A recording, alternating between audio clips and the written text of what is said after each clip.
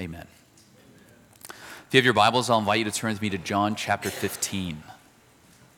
John 15, beginning in verse 18.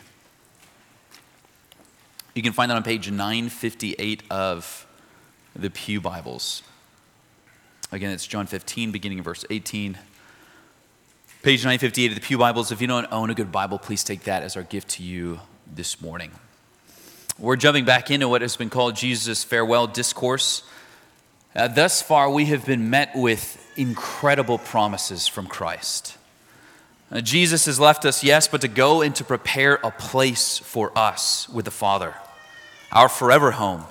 And if he's gone to do that, he tells us he will come again for us, so that where he is, we will be also. Jesus wants us to be with him. So badly, in fact, that in his bodily absence, he has sent us the gift of the Holy Spirit to dwell with us, bringing to us the presence of the triune God. Okay, but God is not just with us, he's in us. We mutually indwell one another in such a way that all that belongs to Jesus becomes ours.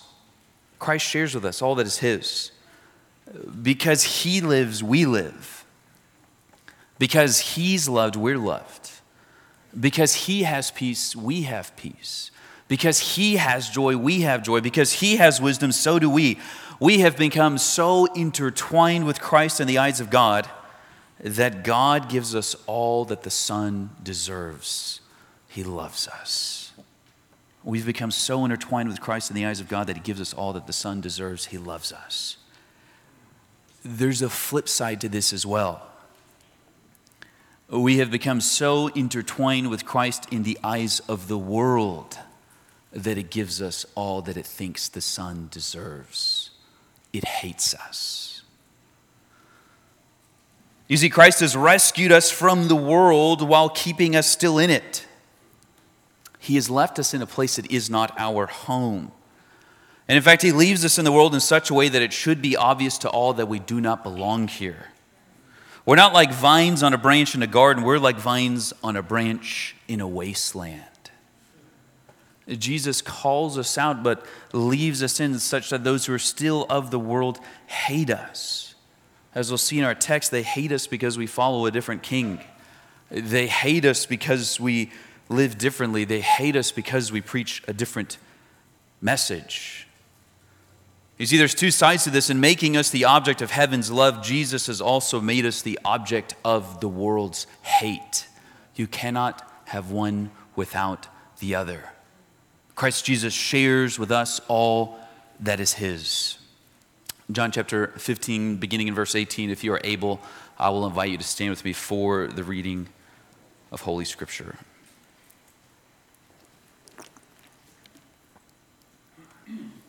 This is Christ speaking. If the world hates you, understand that it hated me before it hated you. If you were of the world would love you as its own. However, because you are not of the world, but I have chosen you out of it, the world hates you. Remember the word I spoke to you, a servant is not greater than his master. If they persecuted me, they will also persecute you. If they kept my word, they will also keep yours. But they will do all these things to you on account of my name, because they don't know the one who sent me. If I had not come and spoken to them, they would not be guilty of sin. Now they have no excuse for sin. The one who hates me also hates my Father. If I had not done the works among them that no one else has done, they would not be guilty of sin. Now they have seen and hated both me and my Father. But this happened so that the statement written in their law might be fulfilled. They hated me for no reason. When the counselor comes, the one I will send to you from the Father, the Spirit of truth who proceeds from the Father, he will testify about me. You also will testify, because you have been with me from the beginning. I have told you these things to keep you from stumbling. They will ban you from the synagogues. In fact, a time is coming when anyone who kills you will think he is offering service to God. They will do these things because they haven't known the Father or me. But I have told you these things so when their time comes, you'll remember I told them to you. This is the word of God. Praise be to God. You can be seated.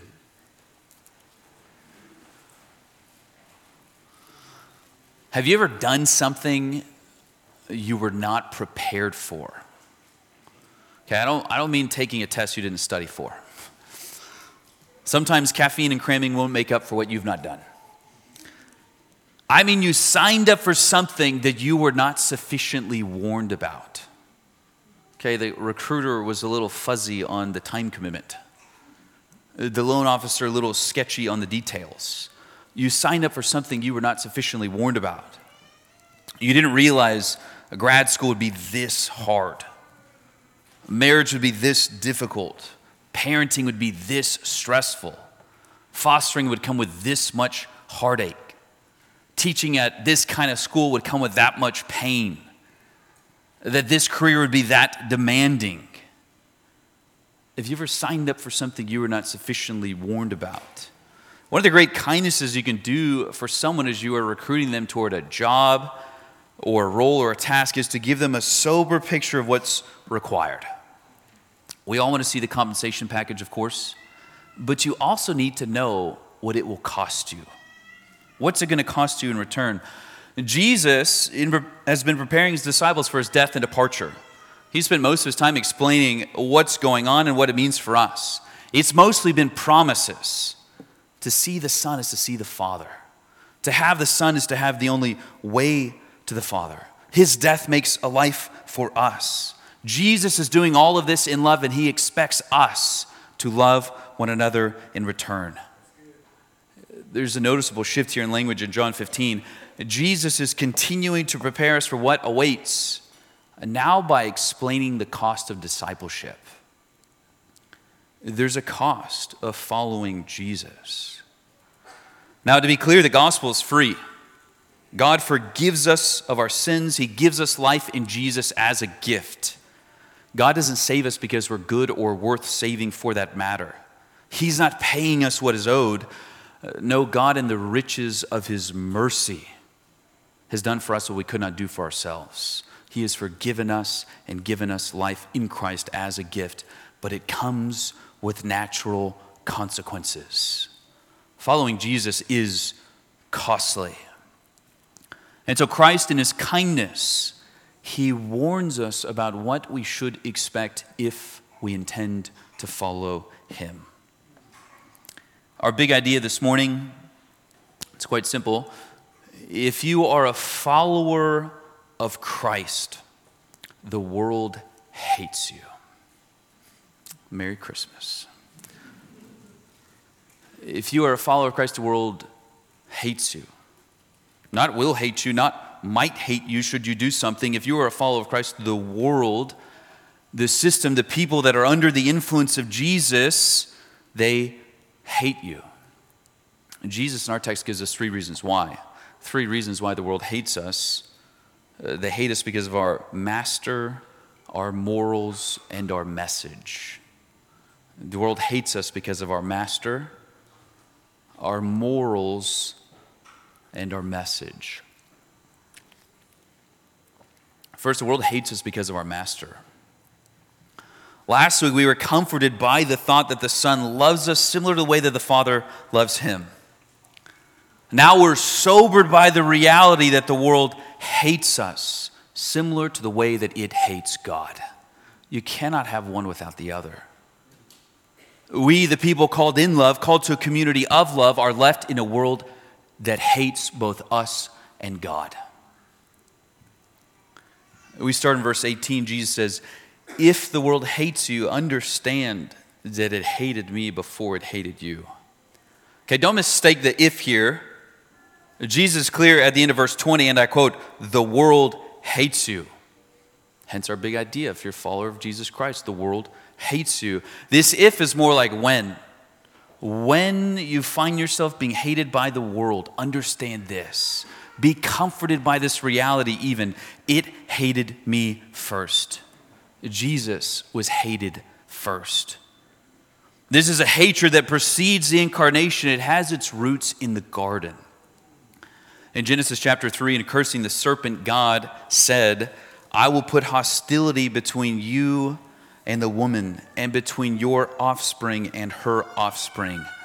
The serpent has been on a quest since the garden to stamp out the seed of the woman, which is the messianic line. Christ is the obstacle to all of Satan's goals, which is to keep God from saving his people, to keep God from being glorified in the world. He has made it his aim to wage war against God and us. Jesus was hated first by the world and hated most. We're only despised, in fact, verse 21, because of the name of Christ. We have been baptized into him in such a way that all that is his becomes ours. The hatred is directed to him that we receive. After a professional sports team wins a championship, there's a parade. Okay, we only know this in Memphis because we see it on TV. Thousands, if not tens of thousands, if not more people will line up to celebrate their team and their victory. So last year in the NFL, the Kansas City Chiefs, I was pausing for a few little, I know we got some fans in here. Kansas City Chiefs won. Now if you're watching the camera and you spend most of your time gazing at the stars, right? Mahomes, Tariq, Kelsey, this is last year. The whole team is in the parade. There's some backup rookie who didn't play a single minute in the Super Bowl, barely got his picture on the website. He's in the parade receiving the same level of glory. No one's cheering for him in particular, and yet because he's part of the team, part of the parade, he receives the same level of applaud. It's directed to the team, and so it's directed to him. Okay, the world hates Christ first. It directs its hatred toward him, but make no mistake, it hates us still. Because we have become part of him, so to speak, branches on the vine. Hatred is directed at him, and if we are connected to him, it's directed at us. Most of us cannot stand the idea of being disliked. Right? Just the idea that there's someone out there that for some reason dislikes us. It gets under our skin. Okay, if being loved or loving someone is being drawn toward them and desiring their good, if its highest expression is shown in your willingness to die for their life, hatred's the opposite. It's not being drawn toward them, it's being repulsed by them. It's not desiring their good but their harm. Its highest expression is shown in your willingness to put them to death. My life would be better if they died. We hate the idea of being hated. In one sense, this is very natural. God has made us to experience love and life and peace and joy. It's because of sin that there is hostility and chaos. But because of our flesh, this especially frustrates us. We want everyone to think as highly of us as we think of ourselves, which is pretty high. Brothers and sisters, if you want to be a faithful Christian, you must give up any notion that you can be loved by all. In Galatians 1:10, Paul is clear we can only please God or people. If we were still trying to please people, we would not be servants of Christ. You must choose between divine favor and worldly acceptance. One is cheap and fleeting and fatal, the other lavish and unending. We cannot have both. The world hates our master. It hates him first, but it also hates his servants. Look at verse 20. Jesus says, "Remember the word I spoke to you. A servant is not greater than his master." Here Jesus is recalling what he said in John chapter 13. There in this act of love and extreme humility, Jesus condescends low and he washes his disciples' feet. He says there in verse 15, "I have given you an example that you should do just as I have done." Then he tells us why. "A servant is not greater than his master, and a messenger is not greater than the one who sent him." From Jesus' morals to his message, he expects his servants to follow him, their Lord. This is what defines our relationship to him. If you're following Jesus, you must do as he does. If you don't do what he does, you're not following him. Okay, that's obvious. Jesus here adds another layer. If you're following him, if you're doing what he does, you should expect people to treat you the same way. If they're not, you're probably not doing what he did. You're probably then not following him.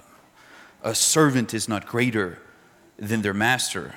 Brothers and sisters, if we think we can avoid persecution, we must think we're better than our master. Jesus is granting no exemptions here. Verse 20, remember the word I spoke to you, his servant is not greater than his master. If they persecuted me, they will also persecute you. You see, it won't be enough for the world to hate us. This happens in the heart. They'll also persecute us. This happens with the hands. There is a boiling over of passion and disgust that ends with intentional harm. Notice how absolute Jesus is about this. The world hates him. The world persecuted him. They will hate us. They will persecute us.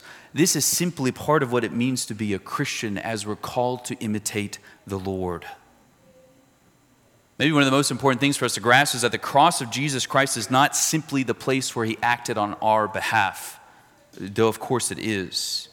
It's also the place where Jesus models and gives shape to the Christian life. Cross before crown, suffering for salvation. Part of following Jesus, Luke 9:23, is daily carrying our cross. To state what's quite obvious, Jesus willingly laid down his life, yes, but he did not crucify himself. People did so in hatred. Jesus, in inviting us daily to die, is also inviting us to endure the world's hatred for him and like he did.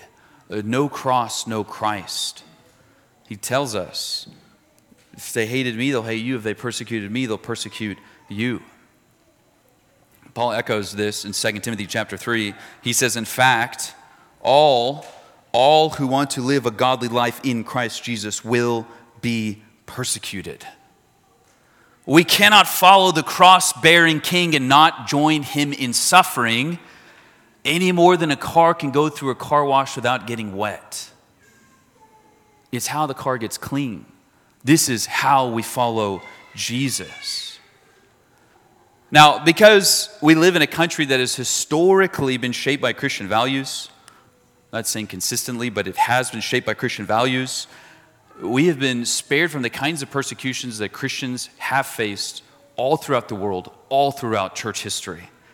And because we live in a historically affluent country, we're accustomed to comfort. This is why the prosperity gospel was birthed here. Because of both of these, verse 20 sounds odd. We're quicker to assume that if we're being opposed, we must be doing something wrong. Like if I'm sharing the gospel with my coworkers and they start disliking me, I must have crossed a line somewhere. I must be doing something cultish. Jesus seems to be saying that if we're not being opposed on any level, we're actually the ones doing something wrong. We might think we're following Christ, but if we're not hated for his name, we're so far behind him as he carries his cross that we're walking with and hiding in the crowd. How do you know if someone is following their master? Jesus tells us they look like, they act like, and they therefore are treated like their Lord. A servant is not greater than their master. If they persecuted me, they'll persecute you. Brothers and sisters, we should expect the world to treat us as they treated him. They hated him. They persecuted him.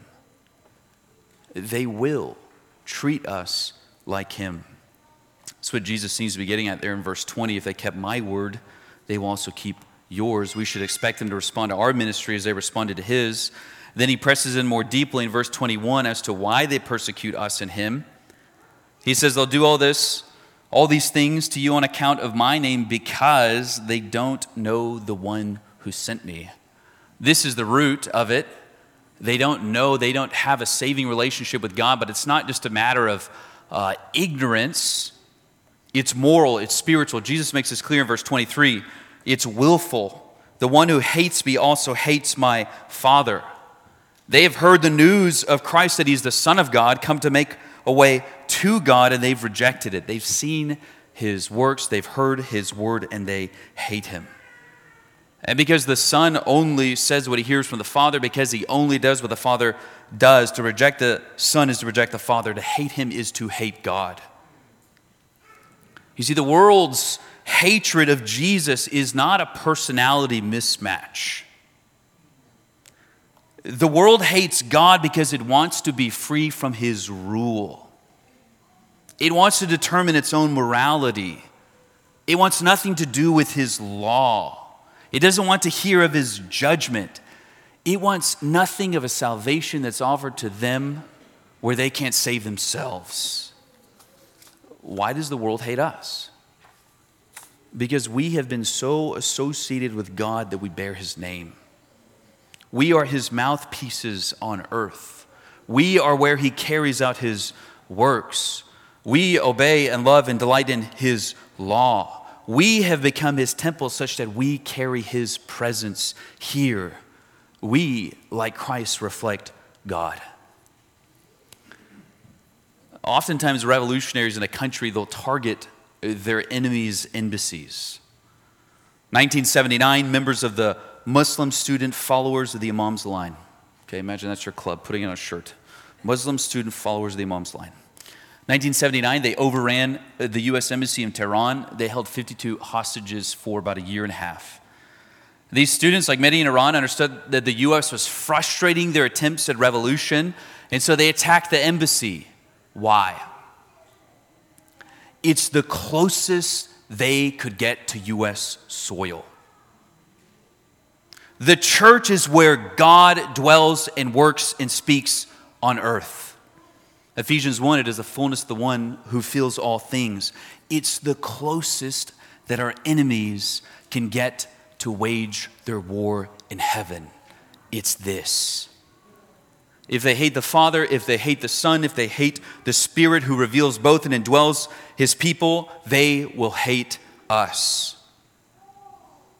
Brothers and sisters, as strange as this sounds, this is actually meant to be a comfort to us. It's meant to be a comfort. You know when you're watching TV and a commercial pops up for some medicine? I get medicine for migraines. I pay attention to these. I get a lot of migraines. Side effects may include dizziness, fatigue, memory problems, drowsiness, confusion. I'm like, they just described a migraine. Then they go on, depression, anxiety, chest pain, trouble sleeping, trouble breathing, bone problems, kidney failure, seizures, and just to round it off, and in rare cases, death. The side effects are worse than the thing, right? The risks don't outweigh the payoff. No comfort is provided. If you take it, you do so anxiously. You're checking one box as you start. Suffering for the name of Christ is not some adverse effect of his salvation. It's actually part of God's gift to us. Peter, who heard this, wrote elsewhere, 1 Peter chapter 4, "Dear friends, don't be surprised. Don't be surprised when the fiery ordeal comes among you to test you as if something unusual were happening to you." We shouldn't be surprised. There's nothing weird in being opposed. Jesus told us what will happen. He goes on, "Instead, rejoice. Rejoice as you share in the sufferings of Christ, so that you may also rejoice with great joy when his glory is revealed. If you are ridiculed for the name of Christ, you are blessed, because the Spirit of glory and of God rests on you. Let none of you suffer as a murderer, a thief, an evildoer, a meddler. But if anyone suffers as a Christian, let him not be ashamed, but let him glorify God in having that name." How is persecution a gift? It allows us to share in what belongs to Jesus. It allows us to share in his holiness, in his calling, in his home. Suffering for Christ, in fact, is an assurance from God. It's God speaking to us that we do not belong here, that the last place we suffer will be here, that he has prepared a glory for us. Suffering is actually a gift. The apostles understood this. Listen to how they responded in Acts chapter 5. Peter included, he's there. After they called in the apostles and had them flogged, they ordered them not to speak in the name of Jesus, and they released them. Then they went out from the presence of the Sanhedrin rejoicing that they were counted worthy to be treated shamefully on behalf of the name.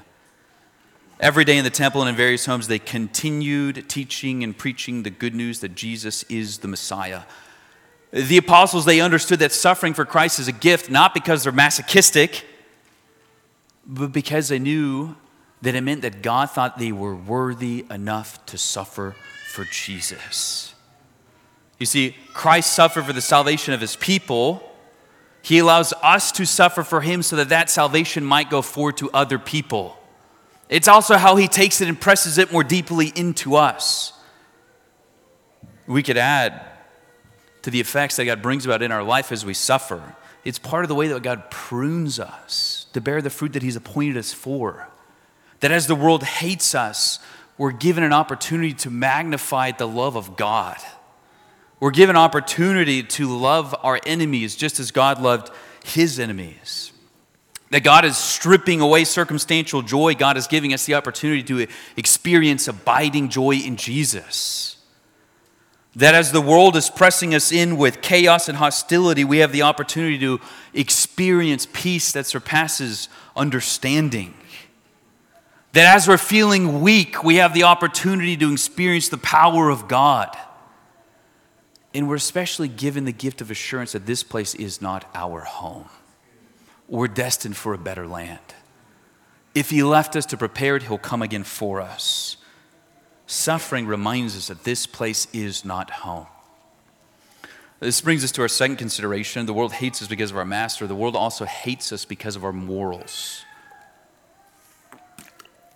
The world hates us because of our morals. I'll be honest, morals doesn't fully grasp what I'm going for. It's the closest I could get with to a word that started with an M.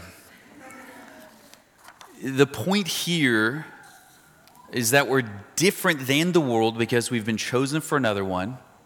This difference is rooted in God's election, and it's demonstrated in how we live. John 15:16, you did not choose me, but I chose you. I appointed you to go and produce fruit. Okay, we're chosen out of the world. We're not only destined for heaven, but we begin to reflect it now. But it's a kind of reflection that brings the world's hostility. We see this especially in verse 19. Jesus says, if you were of the world would love you as its own. However, because you are not of the world, but I have chosen you out of it, the world hates you. Several of the commentaries that I read this week on this, kind of spanning the Christian tradition, the patristics, and then scholastics, the medieval scholastics, they used the same phrase to describe this verse. Like loves like. Like loves like. In leadership, this is often called the law of magnetism. We are drawn towards and we draw others in who are similar to us. On the flip side, we quite naturally dislike the other. If you want just a superficial test of this, just walk into a high school cafeteria to see how people are seated. Friend groups are typically marked off by similarity, be them cultural or ethnic or linguistic or extracurricular. Like is drawn to like. Well, what is the like that characterizes the world? What is being of the world like such that they would love you? John tells us, 1 John 2:16, that the things of the world are the lust of the eyes and the flesh. It's the boasting of one's possession. Paul tells us what the world is like, Ephesians 2:1 and 2. It's about carrying out our fleshly desires and sinful thoughts under the power of Satan. You see, the world is characterized by sinful desire for what is forbidden and a bragging about doing it before God. The ruler of this world, in fact, has set things up in such a way that those who rebel against law, those who rebel against God are praised, and those who do not are hated. Like is drawn to like. Like is repelled by dislike. To take a painfully obvious example, those who maintain the Bible's teaching, the church's historic understanding of marriage as a union between a man and a woman, are being lambasted today in our culture as bigots. Just to give you a really trivial example. Last week, North Dakota State University played a basketball game against Oak Hills Christian and beat them 108-14.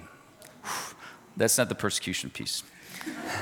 14 points. NBC might have put together a team that could get 15. Okay, the score disparity caught the headlines. The internet, the lovely place that it is, found out that Oak Hills was Christian. They found out that they believe that marriage can only be between a man and a woman. Their statement of faith, I read it, is almost identical to ours on this point. This got out on Twitter or X. People began, as you can imagine, to spew the most hateful speech about the people there. I mean, they were all but calling for them to be thrown into the ghettos before being killed. The day before, they didn't even know the school existed. They don't even know anyone there personally. But the thought that some student or professor might believe something that stands in opposition to what they support, they hate them. Why? I think there are a couple reasons. Perhaps the most obvious, sometimes our beliefs necessarily limit what others might think are freedoms. We don't think that people should be able to kill their infants or mutilate children. We don't support pedophilia. That impinges on what some people view to be a right or freedom. Okay? Christians who battle against chattel slavery set themselves up against others who thought it was right. Okay, that's obvious. It brings us into a clash. It brings hostility. I think there's probably something more discreet but equally subversive here. The church's distinct moral character reminds the world that judgment is coming. That there is a law, that there is right and wrong, that there is a lawgiver, that we are accountable to him. Paul writes about it like this in 2 Corinthians chapter 2. For to God we are the fragrance of Christ among those who are being saved and among those who are perishing. To some we are the aroma of death leading to death, but to others an aroma of life leading to life. When you don't partake in what the world partakes in, when you don't celebrate the same sin, people smell the aroma of death that leads to death. Your distinct character brings with it the conviction of sin and the reminder that judgment awaits. Two things the world wants to suppress. Think about it. Let's say you got saved and you stopped getting drunk with your coworkers. Your coworker asks you why you're not getting drunk anymore. You say, oh, because I'm a Christian. We live in the South. They might say, so you're saying I'm not a Christian? Or maybe they ask you, well, why can't Christians get drunk? You try to explain as best you can, that God has given us clarity about the things that are best for our lives and the things that aren't. This is rebellion against him. It's not good for us. It dishonors him. Okay, so you're saying that I'm sinning? You see, the world won't love you if you oppose the things that it loves. Even if you just do so internally. The world responds in hate that issues forth in persecution. Jesus gives us a couple of examples of what that could look like. If you look down at verse 2 of chapter 16, Jesus says they will ban you from the synagogues. In fact, a time is coming when anyone who kills you will think he is offering service to God. You might think of Stephen being stoned in Acts chapter 7 for what they thought was blasphemy. Jesus is saying that when it becomes clear to the world that you are not of the world, maybe because you won't join in some activity, you won't sign some statement, you won't use the world's words, you won't endorse a sin or a lie. Jesus is saying they're going to hurt you, they're going to persecute you, they will hate you. Sometimes in some places, we might say maybe especially where Satan has such sway, it's looked like Christians being kicked out of certain institutions. The family, the university, the workplace, the temple, a denomination. Jesus says they might even go as far as to kill you. But here's the kicker. They think they're serving God. This is why hatred towards Christians is often laced with moral language. Christians in the first century were called atheists in Rome. The highest persecutor of Christians in the world, apart from North Korea, are Muslim countries. Christians in our culture today are lambasted as bigots. It's moral, religious language. You see, Satan has craftily designed things so that those who rebel against the things of God are the virtuous ones. They're the courageous ones. Those who aim to be faithful to God's word are oppressive and hateful. Now, no doubt, some Christians in the past have been oppressive and hateful. This is not what Jesus calls us to. He calls us to be a people of love, people who are loved by God, who obey the command to love one another, which looks like laying down our lives for the good of each other as defined by God. But the world doesn't want God's goods. The world hates God. Okay, it's not hard to see why so many of our friends have fallen away or are starting to fall away from Jesus as the heat is being turned up. As the world, as an entire system, moral order that's ruled by Satan is turned against them. They feel the pressure of being opposed. It feels like you're doing something wrong. John Chrysostom preached in the 4th century, "You ought not to be troubled because you are now hated, but only if you should be loved by the world. Don't be alarmed if the world hates you. Be alarmed if it loves you." To be loved by the world is to not be abiding in the love of Jesus.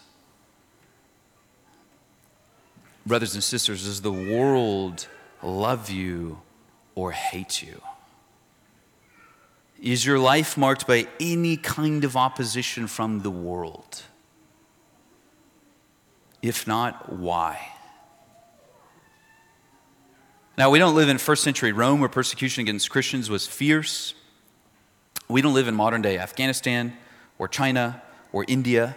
I know of Christians and pastors and missionaries who have been targets of physical violence, attempted murder, and death in all 3 places. And yet the more that our culture openly turns away from Christian morals, the more that it celebrates what is rebellion against God, the more we will stand out. The more we will be hated. The more we will be persecuted. Jesus wants you to know right now what you've signed up for. He's told us, verse 1, so that when it comes, you won't stumble. What does stumbling look like in the face of persecution? It looks like falling away from Christ. It's verse 2, the world saying we'll kick you out of our institutions, we'll take your body, we'll take your money, we'll take your kids, and you responding by saying, tell me what I need to do so that that doesn't happen. Jesus says that's to make the wrong choice. Matthew 10:28, don't fear those who kill the body but are not able to kill the soul. Rather, fear him who is able to destroy both soul and body in hell. The stakes couldn't be any higher. The choices couldn't be any clearer. Love that comes from the world or love that comes from God. A short and comfortable life here or eternal life in heaven. You can't have both. Temptation 1 is to turn away from Jesus or to modify him, to make him the kind of Jesus that the world loves. This is not the kind of Jesus that can save. The second temptation will be to just be as quiet as possible. To be what some people call a secret Christian, which is really an oxymoron.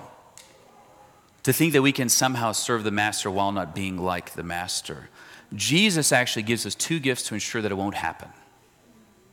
Holy Spirit and persecution.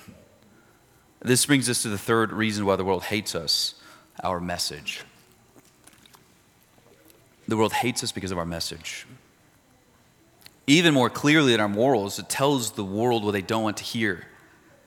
That there is a creator, that we stand accountable to him, that we have transgressed his law, that we are guilty, that there is nothing that we can do to save ourselves, that they are without excuse. This, of course, is not the whole message. It's not close to it, but it's central to the message. You cannot get to the good news of the gospel apart from preaching the bad news. This is why they hated Jesus. We see this in verse 22. If I had not come and spoken to them, they would not be guilty of sin. Now they have no excuse for their sin. The one who hates me also hates my Father. If I had not done the works among them that no one else had done, they would not be guilty of sin. Now they have seen and hated both me and my Father. Maybe a little difficult to understand. Jesus is not saying that if he had not come, no one would be guilty of any sin. Okay, think about it. If Jesus' goal is to save us from the guilt of our sin, but him coming to us makes us guilty, I'm sure he would have just stayed. okay? It's like someone coming to you and telling you, I am here to save you from the bomb on my chest. You should not have come here. Jesus is speaking about the sin of unbelief. Paul is clear, Romans 3:23, all have sinned and fall short of the glory of God. Paul's clear, Romans 3:19, the whole world is subject to God's judgment. Paul's clear, Romans 1:20, all are without excuse. Jesus is speaking about the sin of unbelief. It's because of this one sin, Augustine says, that all their other sins remain. They are doubly guilty now, doubly without excuse. The gospel is the one means by which their sins could have been acquitted. They had already sinned against God, the Creator and Judge, and now in Him coming to them, they have also sinned against God, the Savior. They are doubly guilty. They are doubly without excuse. Jesus has done works among them that no one else has done. He's spoken to them with such clarity that there can be no doubt He is God's Son, come to make a way to God. He's spoken with such clarity that they hate both Him and Father. Okay, Jesus gets at a lot of this back in John chapter 3. I'm going to read a bit of text there, beginning in verse 17. For God did not send His Son into the world to condemn the world, but to save the world through Him.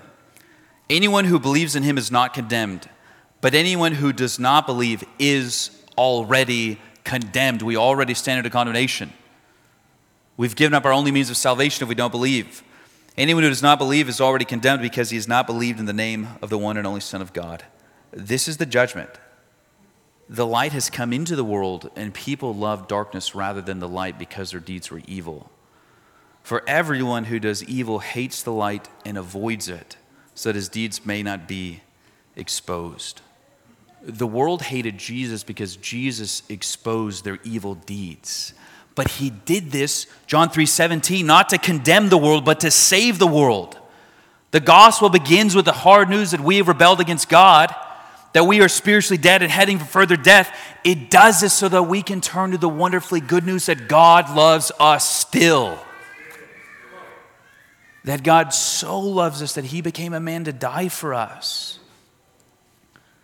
That He is risen from the grave to secure life forever. That He gives it all to us as a gift. If you're here this morning, you're not a Christian. Jesus is offering you His life and His love today. It was while you still hated Him that He died for you. In love, He gave Himself up so that you could live forever, and He gives it to you as a gift. We would encourage you to stay after and talk about any one of us about the gospel. I would encourage you to look around as we're singing during our last song. Why would we hear, a 50-minute sermon about how the world hates us and then respond by singing praises to God? How do you explain that? We have been recipients of the love of God. That is how we explain it. You see, the gospel exposes sin to show us we need a Savior, and then it provides that Savior. Jesus spoke a message that resulted in the salvation of many, yes, but it also drew the hatred of most. You cannot preach Christ without preaching the cross. And to preach Christ crucified, Paul tells us, 1 Corinthians 1, is to put forth a stumbling block. The only way to preach a gospel that doesn't cause stumbling or hostility is to take the gospel and to gut it of the cross. To remove any notion of sin and guilt and wrath and justice and repentance. It's to take Christ without His work. It's to present a gospel to people who need to be saved, but you're giving them a gospel that cannot save. Christ always comes with His cross. It's why our message invites hostility. But Jesus preaches us to save us. Jesus has not stopped preaching today. He speaks by the Spirit and through the church. Verse 26, Jesus says, when the Counselor comes, the one I will send to you from the Father, the Spirit of truth who proceeds from the Father, He will testify about me. Verse 27, you also will testify, because you have been with me from the beginning. The Spirit's message is to magnify, to testify to the Son, to teach people the truth about Jesus Christ so that sinners would believe. The disciples are sent forth to do the same thing. We are sent forth to do the same thing. This is why when the Spirit falls in Acts chapter 1, verse 8, it makes us Christ's witnesses from here to the ends of the earth. The Spirit's mission is to testify to Jesus, to help us understand Jesus, to give us the courage to speak about Jesus, the words to say about Jesus. The Spirit can't not speak about Jesus. It's why He's come. Brothers and sisters, the Spirit has not made your heart His home because He needed a place to live. He's come here to conform us to the image of the Son, to seal us for coming glory, to bond us to Jesus, to guide us as we walk to heaven, to fill us with peace in a hostile world, and to empower us for the same mission of testifying to Christ.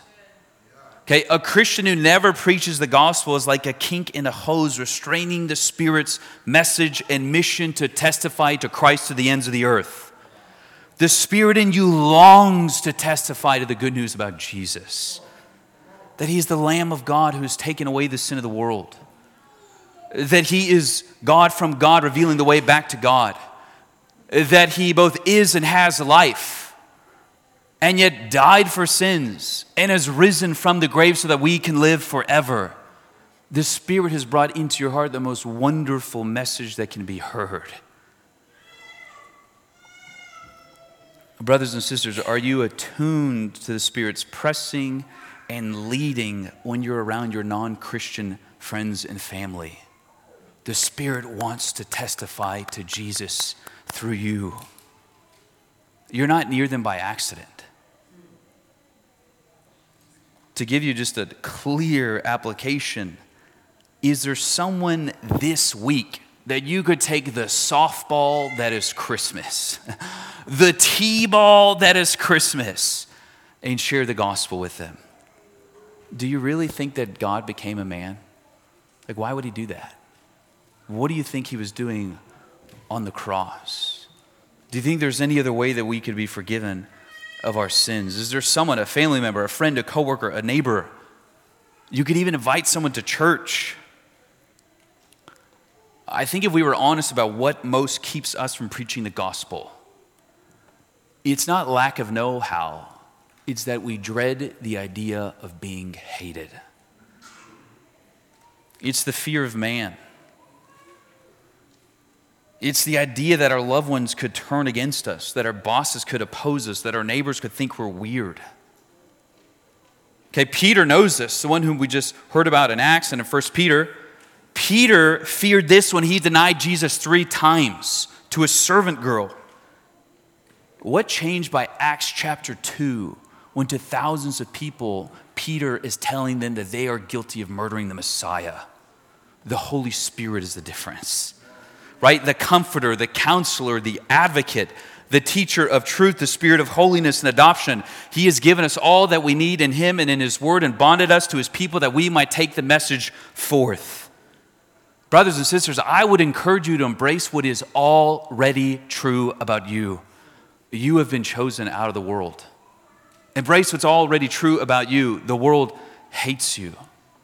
If they got to know you better, they'd only hate you more.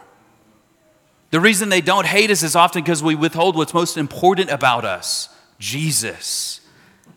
Embrace what's true. You've not been given a spirit of fear or timidity, but one of power, of love, of self-control. Embrace what's true. The world may hate you, but God loves you. He knows all about you, and He loves you.